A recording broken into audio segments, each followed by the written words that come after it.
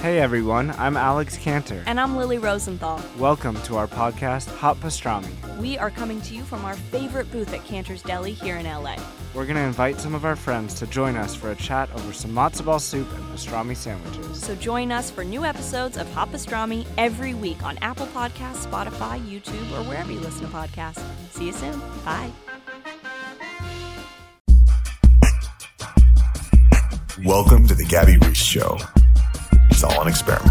Hi, everyone. Welcome to the show. My guest today is Jayson Gaddis. And to put it simply, Jayson is a relationship teacher. He's even founded a podcast called the Smart Couple Podcast, and his latest book out is called Getting to Zero. Here you have somebody who cares immensely about working it out. You get the impression from Jayson that he's shy and he doesn't come across like he's got it all figured out. It just feels like it's important. And I think for all of us, it's like the one class that none of us learned in school, how to be in a relationship. And I think there's a million right ways to do it. And I think it's an incredibly personal quest. However, it is wonderful to get input and inspiration and real tools to take away on how to do it better. Maybe avoid conflict or pain or inflicting pain on your partner, and just, opportunities to make it easier any chance you get. So I hope you enjoy.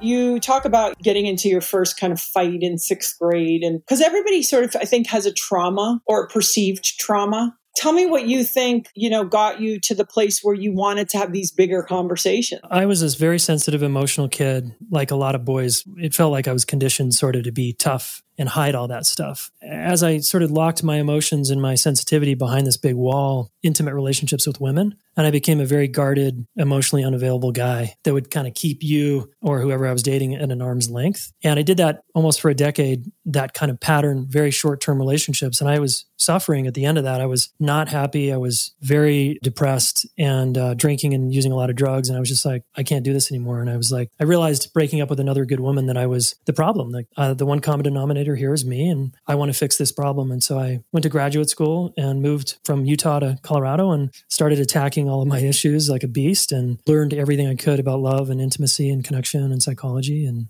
met my wife and eventually became like a teacher of the thing that was most painful for me, right? Well, it's interesting. I think especially for men, what's hard is like if you are sensitive, and I find that some of the most masculine men I know have this side of real sensitivity or shyness, right? If we talk to young men and boys about, hey, it's okay to be scared, or it's okay to feel shy, or these to feel things. Insecure sometimes, to feel nervous, like absolutely. Because we're sort of taught to posture over all that stuff. In a way, there is more permission out there, you could say, for any young person to be themselves, a lot of self-expression going on, which is cool. And I still feel like there's this deep boy code gender conditioning thing that's still pretty pervasive, especially in like young boy sports culture. Your book, Getting to Zero, you talk a lot about teaching people really like in a way how to do conflict. Yeah. And one of the things that you talked about, and maybe you could expand on it, is talking about being a relationship leader. First of all, we got to take the view. I want to take the listeners down this road of the view is not, conflict's not a problem. It's going to go on the rest of your life. It's an opportunity to grow and learn more about yourself and the person you're with. And so it's this amazing place to just learn, even though it's very uncomfortable for most of us, including me. You find conflict to be uncomfortable. Oh, yeah. Yeah. Like when I'm in a fight or a snag with my wife, it doesn't feel good in my body. I don't like how that feels. I want to get to the other side sooner than later. I know better and all that. So I take the view, and this is in the book, if you remember, is this view of the scared animal, that each of us, because we're social mammals, it's like we have a scared animal living in us that's hypersensitive to tone of voice, facial expression, criticism, you name it, right? And it's like, if you look at me a certain way, or your tone goes up or down, or you walk away, or you don't text me back, my scared animal gets activated. And I call it from a scale from 0 to 10, 0 being we're good, everything's cool here, we're in a good place. 10 is like I'm really triggered. And it's our job to like try to get back to a good place so that we can play, have sex, have fun, live our life, meet our other challenges. And conflict, even interpersonal conflict in a marriage of 20 years, can activate that scared animal, and it feels really uncomfortable. It just feels bad. And a lot of people experience that as different. Some people just experience it as numbness. Other people, it's kind of like they get hijacked and they're just like super angry. Other people feel this kind of like weird hormones are kind of ripping through their body, and it kind of feels kind of alive and maybe good even to fight with someone. You have to watch out for those people. That's right. For sure. I'm trying to help people go, okay, that's going on and it's normal. Actually, there's nothing wrong with you, no matter how you do it. There's 4 ways we disconnect. We posture, we collapse, we seek or avoid. And most of us orient or gravitate towards one of those things under stress with another person. And again, normal. So given that, educate yourself and your partner about that or the person you're with, and then learn how to get back to a good place so you can calm that scared animal down and be like, dude, it's not life threatening here. It's going to be okay. Or an unresolved issue, or even the mildest tension with another person in your life. And every hand goes up when I'm at events or I'm speaking, every freaking hand goes up. So this is a human problem, right? Very normal. And if you want that to be different, are you willing to admit that it's an issue? And then secondly, do something about it. And then the third step is like, I always say, what is your part like in the dynamic? And just finish this sentence. My part is, and that can be hard if we have it that it's really the other person and I have no part, like an affair or something. It's like, no, I have a part. What's your part? So I really challenge people to own their part. And that usually goes really well in a relationship. It's very non-threatening and it's very relaxing to the other person to hear someone take responsibility. Hey, I was the jerk here. My bad. That's nice to hear, right? In a world where it's very easy to blame someone else. Maybe we could, just talk a little bit about the different types of blueprints and.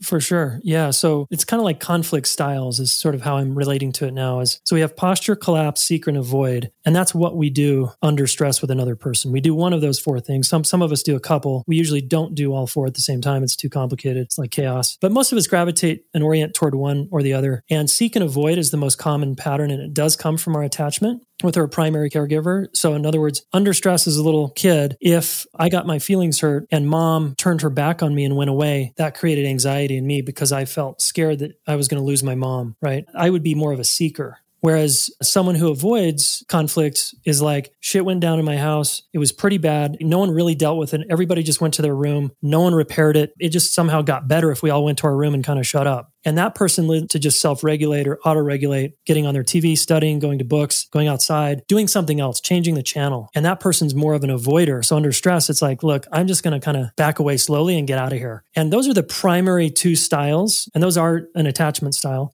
Anxious ambivalent and anxious avoidant. And then there's this posture collapse thing, which just stems off of those. So the posture person is more of a porcupine. It's like they get kind of big and blamey and kind of aggressive and kind of intense energy. And that can be very scary for the other person. And then the collapser is more like a hermit crab. And it's just like, I'm going to hunker down, shut down, go into my shell and not say a word because if I do, it's going to get worse.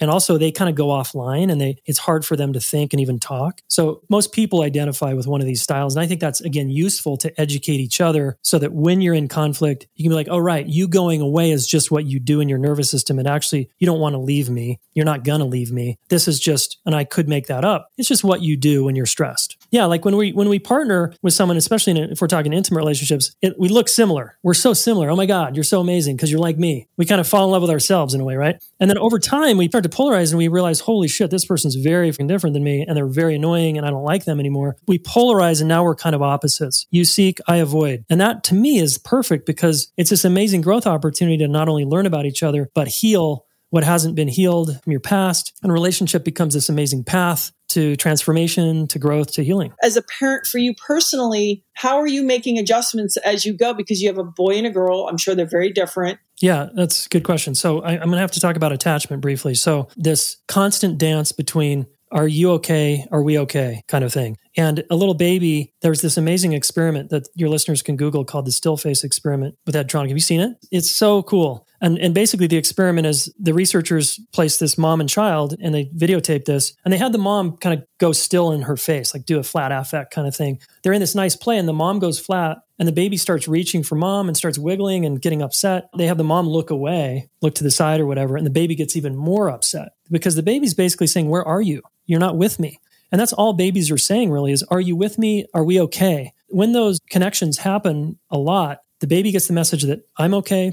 It's trustworthy here. And then if mom comes back, and then the researchers had mom turn back and actually repair the mismatch or the disconnection, and the baby was fine. It snapped out of it. It's upset in like seconds, right? It was okay again. And their connection resumed, their amazing, playful connection. And those mismatches, Ed Tronick says, who did the still face experiment, said that those happen basically hundreds of times throughout the day, right? Especially as an infant. Mom's too busy. She's looking at her phone. Dad's like holding the baby and then gets distracted and kind of like disconnected and doesn't really repair the insult. Raised his voice, baby starts crying. Dad forgets, like it doesn't repair very well. Well, the secure attachment gets built actually through the process of disconnection and reconnection. Disconnection and reconnect. So it's not about being a perfect parent. It's not about getting it right all the time. It's about, can the parent come back and, you, like you said, tune the dial and tune into the child and what it needs. And now we're okay. Oh, and then 5 minutes later or 5 hours later, there's a disconnection. Parent has to come back. And it's really in a parent-child relationship, it's the parent's job to like make sure that everything's okay. And in an adult partnership, it's both people's job to make sure that's okay because it's mutual power dynamics, right? And that process, what's so cool about learning this stuff is that's secure attachment. Secure attachment's not about perfection. It's not about you're always there holding your kid. That's like not good. You know, that would be actually insecure attachment. That goes on here in Boulder a lot, by the way. I'm talking about like just attunement, disconnection, reconnection. And that's really what I'm trying to say in the book is the repair after the inevitable disconnection is the most important part. That's the part where we have to sink our teeth into and learn what works to get the connection back for both of us. And then over time, enough times, secure attachment. We have a secure, badass, strong partnership. Probably experienced this already as a parent and also as a partner, where when you do keep at it in earnest, not perfection, everyone kind of cuts everybody a little more slack and also makes it easier because then they look at you and they're like, oh, there you are showing up, trying, you know, like, and kids really will be pretty gracious to you. Mom can own her stuff. Mom's willing to take responsibility. That's enormous. So I want to just remind parents too, like blowing it and then getting the opportunity to learn, because usually something, you know, shit goes down. It's like, then you go, okay, I can get new tools. You also talk about if we really avoid these conflicts that do make us uncomfortable for the most part, it's like the price on that side, it's brutal. It's very high. Listener, just reflect on the last kind of bad conflict you had that didn't go well. My guess is you lost sleep, you had trouble eating well, you went to your habits and addictions, you tried to compartmentalize it. It sort of created a little bit of tension and havoc in your life. Had you found a way, been able to find a way back to zero, back to a good place, my guess is you would have felt freer, more alive, and you could have focused your attention and energy on the things that matter most to you. And the price tag on our health and our bodies, it's very high. There's this thing called allostatic load that's essentially like a slow cortisol drip in our body that just ain't good for us long term. You know, that triangle of like the victim, the villain, and then what is it? Victim, villain, rescuer. Rescuer. Maybe we could dive into a little bit of that. So you're talking about the triangle. Some people call it the drama triangle. I call it the victim triangle. Look, when we get hurt, okay, in a conflict or some kind of issue with another person, most of us fall right into the victim position. That's just what we do. And that's very normal. It's okay. There's nothing wrong with that. And a lot of us stay there for life. And the smart ones of us find a way to not stay stuck in that position anymore. But what we do when we're hurt is we look for someone to blame. That's the villain. And then we look for a rescuer, someone to take our side. And this is really common in family dynamics, right? Family of origin, parents, or with your kids. Yeah. What you get in a fight with this daughter of yours and you go to Laird and vent and you want Laird to take your side, right? If we're normal in that moment, if we're really hurt. But in our bigger selves, we have this capacity to kind of hold a triangulation kind of perspective, which is, hey, Laird, I'm upset about this. And what do you think my part is? And how can I repair this with our daughter here? Because I feel pretty bad about it. That's more of a mature non-triangulation stance, right? So we can use the rescue or a therapist, a coach, or a partner to help us see what we're not seeing, to help us get out of our victim seat. But a lot of us, if we're really hurt, we want someone to actually take our side and blame the villain now. And this becomes very entrenched, especially in families when families can't work this out. So in the book, I'm trying to say by being a relational leader and taking responsibility, you can turn that triangle upside down. So it's right side up and it turns into an A. So the V triangle is like an upside down triangle for victim. We turn it upside down, A for author. And then it's like you're on this mountaintop and you can just see better and you get out of the triangle and you've learned. And the villains become challengers and the rescuers become supporters. And you need challenge and support in your life in order to grow as a person. Flipping it like you just did and being able to see it that way, just that shift of perspective, like with your kids, they can never really be the villain. They really can't be. You care deeply about them and they can cause you a lot of pain and frustration and worry. There's something weird, even energetically, if we let them become the villain. Totally. I'm so with you. This is a very important point because I think parents who let their kids become the villain and parent feels like the victim, you're stuck in a dynamic where you're asking your kid to sort of be the adult here. You're allowing them to hurt you in such a way that it feels a little lopsided. And I think it's important for parents. We do get hurt probably by our kids, but we have to be the bigger person, right? And work through that and be the adult and navigate it. And then go to a therapist, a coach, someone else to work with our hurt if it's there. And so we can keep showing up for our kid in this way that's more neutral and balanced. Otherwise, that kid is going to keep seeing where they can hurt you, and they're going to put the knife there every time and turn it a little bit. And that's not a fun dynamic. And there's times where, like, I've even experienced where you think, oh, I'm cutting my losses, like this whole thing. I think sometimes we experience, especially you go in your closet, you take a few deep breaths and you go, our romantic partner or our kids or very close friends, it means so much to us. And so we're sort of there with an open heart. So it makes us more vulnerable. You talk a lot in the book about being triggered. Yeah. And I just take the view that we're going to get triggered by people, human beings, for the rest of our lives. And again, not a problem. Know yourself, know which way you disconnect, posture, collapse, seek, avoid. I find it helpful to put a number on it, 0 to 10, as a way to educate myself and my person, that whether it's partner or business partner, whoever. I'm activated. I'm at like a 5 out of 10. This is pretty bad, but it's not like an 8. I'm okay. We're going to be okay. There's numbers, sometimes a scale ranking system can help people understand you and themselves better. And being triggered is normal. Another way to say that is just we feel activated, and it's essentially our nervous system feeling threatened in some way. That scared animal is feeling threatened. Again, normal. And how do we get that scared animal back to a good place? Do you think there's something to be said for being, I'm at a 12 right now, like you've honored every ugly part of the whole thing, and then you go, cool, now how am I going to deal with this? Absolutely. Here's the thing. Like, a lot of people think they shouldn't react, right? They get into conflict and they're like, I shouldn't be so reactive. And it's like, well, that's going to be hard to change, but depending on where you came from, and you can get traction on that, but we're going to react the way we react. And we want to understand, how quickly can I come back to, like, instead of when we're that reactive, I call it moving from the front seat of our brain to the back seat of our brain.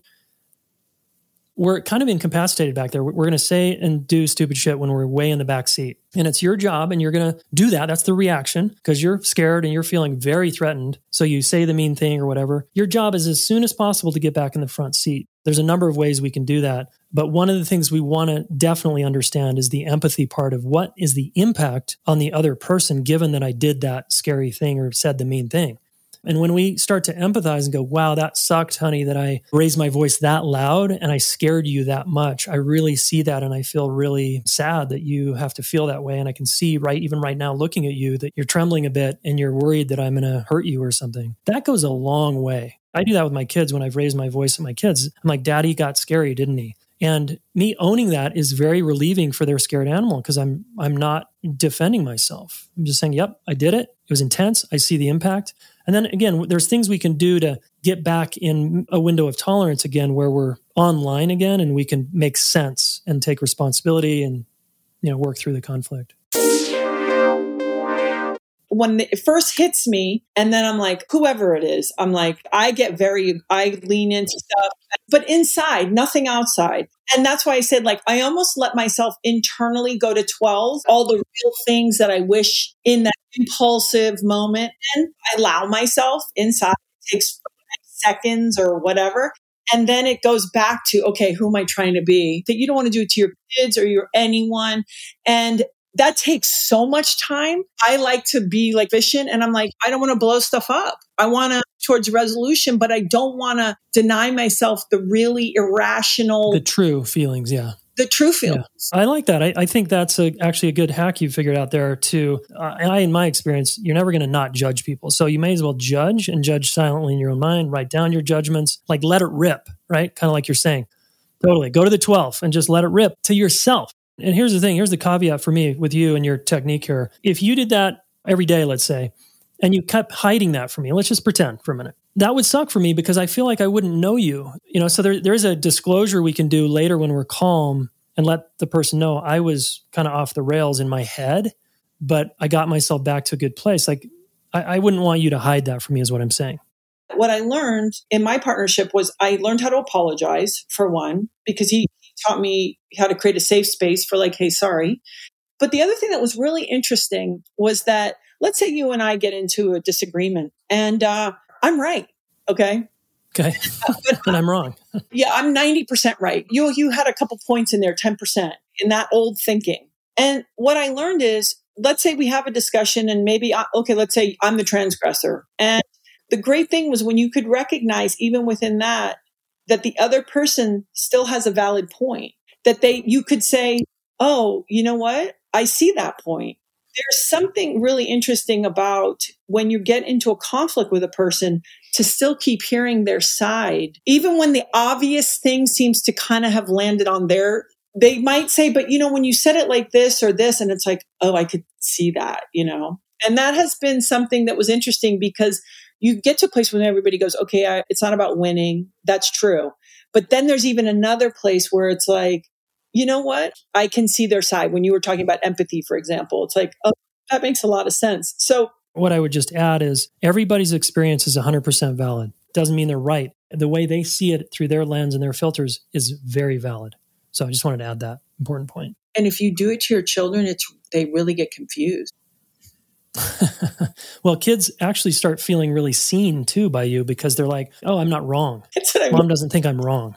Actually, this what you just said is so genius. Honestly, if you practice that with people, you talk about getting back to zero, you can de-escalate an entire thing just with that. Like that. It's crazy. It's better than winning because it's like, they're confused now.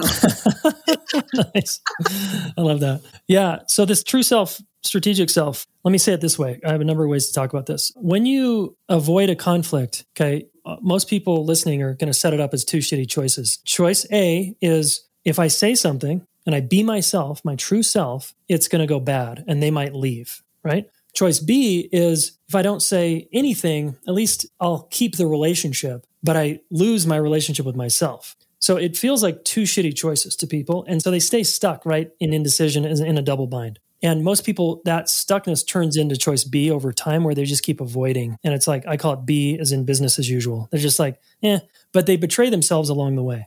So obviously I'm advocating here for choice A, be your true self, speak up, be willing to lose the relationship. Now this dynamic also got set up as kids where our true self, we got the message, so for example, with me, I was sensitive, emotional, empathic boy, and I got the message that wasn't welcome. So I split off from my true self and created a strategy to keep love and keep connection and not get rejected and abandoned, right? And that gap between my true self and strategic self created some suffering for me that lasted a long, long time until I could figure this out. And because we value belonging more than we value our integrity, we will often betray ourselves to be in the peer group or accepted by a loved one, even if the relationship isn't great for us. We'd rather be with someone and compromise our integrity than be alone. This seems to be what I've noticed over time. And conflict becomes this amazing way back home because it's this practice of being yourself over and over and over again. Be yourself.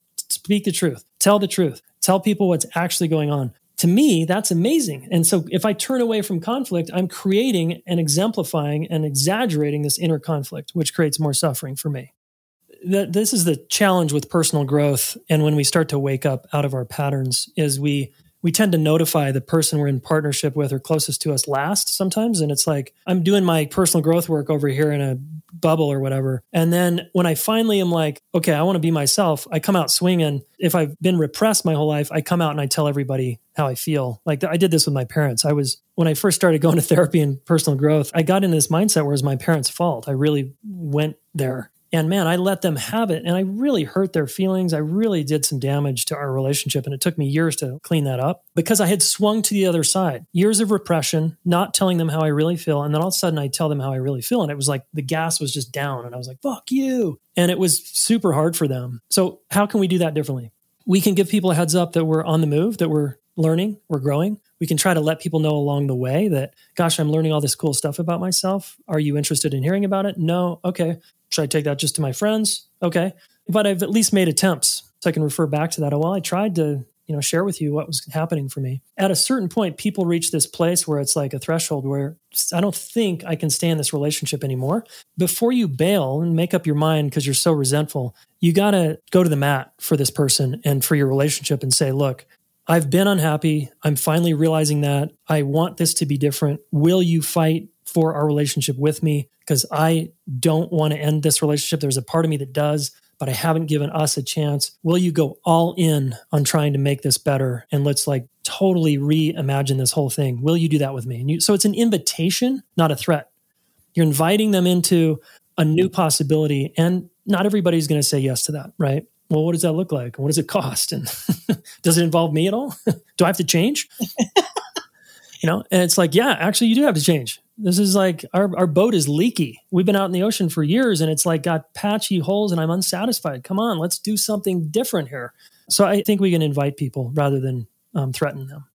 You talk about the 5 most common fights and how to face them.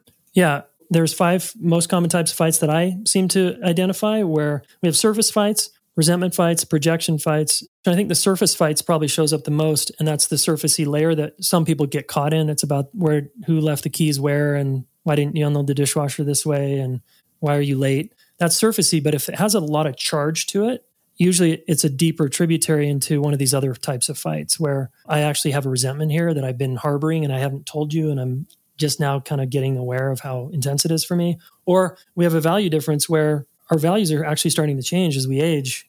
And I'm starting to believe this and you're starting to believe that, or you're starting to want to do this and I want to do that. And it's actually causing a rift here and some fear in our connection. And security fight is more like when one person has one foot in and one foot out. Like with my wife, because I wasn't committed for a long time, I had one foot in and one foot out. So she was on edge more often, right? And then I was annoyed because she was on edge, but I didn't know that I actually had a hand in that, all I needed to do was put 2 feet in and then she'd relax. That is a really smart thing about, it's understanding sometimes too, if you really can show up, it doesn't have to be for a long period of time, but when someone really feels somebody there, makes everything else so much easier. Oh my God. Like to have a partner who's 2 feet in and there, it's just like, I can just let down, right? And relax. And it doesn't mean that the other person's making you promises. They're saying, I'm here and in this moment. And by the way, I will, if anything changes, guess what? I'll let you know. Yeah. So you talk about reconnection and things that you can do, to sort of help stay connected. Well, there's 10 roadblocks I talk about that you definitely don't want to do. And then there's lots of things we could do to reconnect. The obvious examples are like vaccines and no vaccines, right? That would be an obvious, especially because people who get kind of polarized, they tend to get very entrenched in their way of seeing it. And it's very hard for them to be curious about the other person's position. So hopefully in a marriage or a business partnership, we're not talking about that level of extreme difference. It's usually more subtle things like, I like nature and you don't, And then it's like, well, what are we going to actually do together in our free time? If you want to go to Burning Man and I want to sit at home and we're that different and we actually don't have enough shared values, it can be problematic. The thing that couples need to focus on is what are your shared values that light you both up that you do together? That can be glue for the relationship. And if that's very small, like a very tiny little thing, that's not enough glue to keep you guys together, and your differences will drive you apart. But we want to be different in a partnership. In fact, the differences actually make you stronger as long as you have some overlapping values. Again, like you said, sometimes through time we grow. So maybe we can talk about the roadblocks and things that people can do instead of those roadblocks. The roadblocks are things that we all do. We blame, we hope and pray it's going to get better. We use time as like a distraction, right? Like look, Gabby, if I just kind of ignore this for another month, maybe it'll just kind of disappear, right? That's time. And there's a lot of, we could do gaslighting and stonewalling. Hopefully that's not happening in your relationship, but these are all things that are human behaviors that destroy connection over time if done consistently. That's why I call them roadblocks. And again, we all blame, like you said, it's like blame in your head quietly, or if you're going to blame, get underneath the blame and what's driving it. So in the book, I just try to unpack what you can do about each one of those. And really the solution, as simple as it is like learn how to work through conflict, learn how to communicate more effectively under stress. That's kind of the answer, right? So in wrapping up, what is it that you're working on? What is it that maybe could keep you up at night? Ooh, well, 2 things. When my wife and I are off, which isn't that often, but it happens, of course, that keeps me up at night. I don't like that. When we are not at 0, I don't like how that feels, and I'm motivated to change it. And we're currently in the process of kind of upgrading how we repair as a couple. We got a little lazy for a few years, and now it's like we're sharpening our own saw here of like, how do we get even more efficient and effective here? So that's something I'm working on. And then what keeps me up, sometimes not sleeping, is usually my business stuff. I get very heady and stressed about my business and the next thing, and I got to figure out this problem, and there's so many fucking problems to solve. And one last thing about conflict, don't you think you get to a place sometimes where you have room where you go, hey, this week, our dancing, we're stepping on each other's toes a little more. And if I just keep at it, that it'll show back up that we're moving fluidly. Because I do think sometimes the toe stepping is a part of life as long as we don't let it Absolutely. too long. Yeah. You don't want it to go on too long because it means you just haven't figured out the way to get to zero yet or back to your good baseline place. But the toe step is normal, and sometimes it takes days. And given how busy we all are, it takes days to find the time and space and the tools to like work through the thing. That's normal, and it can feel crunchy for many days. My wife and I have a rule, like, let's not let this go on longer than 24 hours without at least beginning to address it. It doesn't mean we have to be at zero within 24 hours, but it means we're not going to avoid the kind of crunchiness. We're going to turn toward it within 24 hours and like deal. And it might take us a couple of days. It might take us a couple of hours, but we're committed. Tell everyone where they can find you. Yeah. So you can go to relationshipschool.com. That's kind of the main page where you can find the Instagram handles and the podcast, ton of Relationship School podcast episodes with amazing, amazing folks. And then the book is gettingtozerobook.com, or after October 5th, it's in all the places. Well, thank you for your time and thank you for your work, because we all need it, Lord knows, and I really appreciate it. Thanks so much for listening. And if you'd like, rate, subscribe, and leave us a review. All of my music was graciously done by Frank Zumo and Tom Thacker. If you want to see some of the behind-the-scenes action, just follow me at Gabby Reese. And remember, don't miss new episodes every Monday.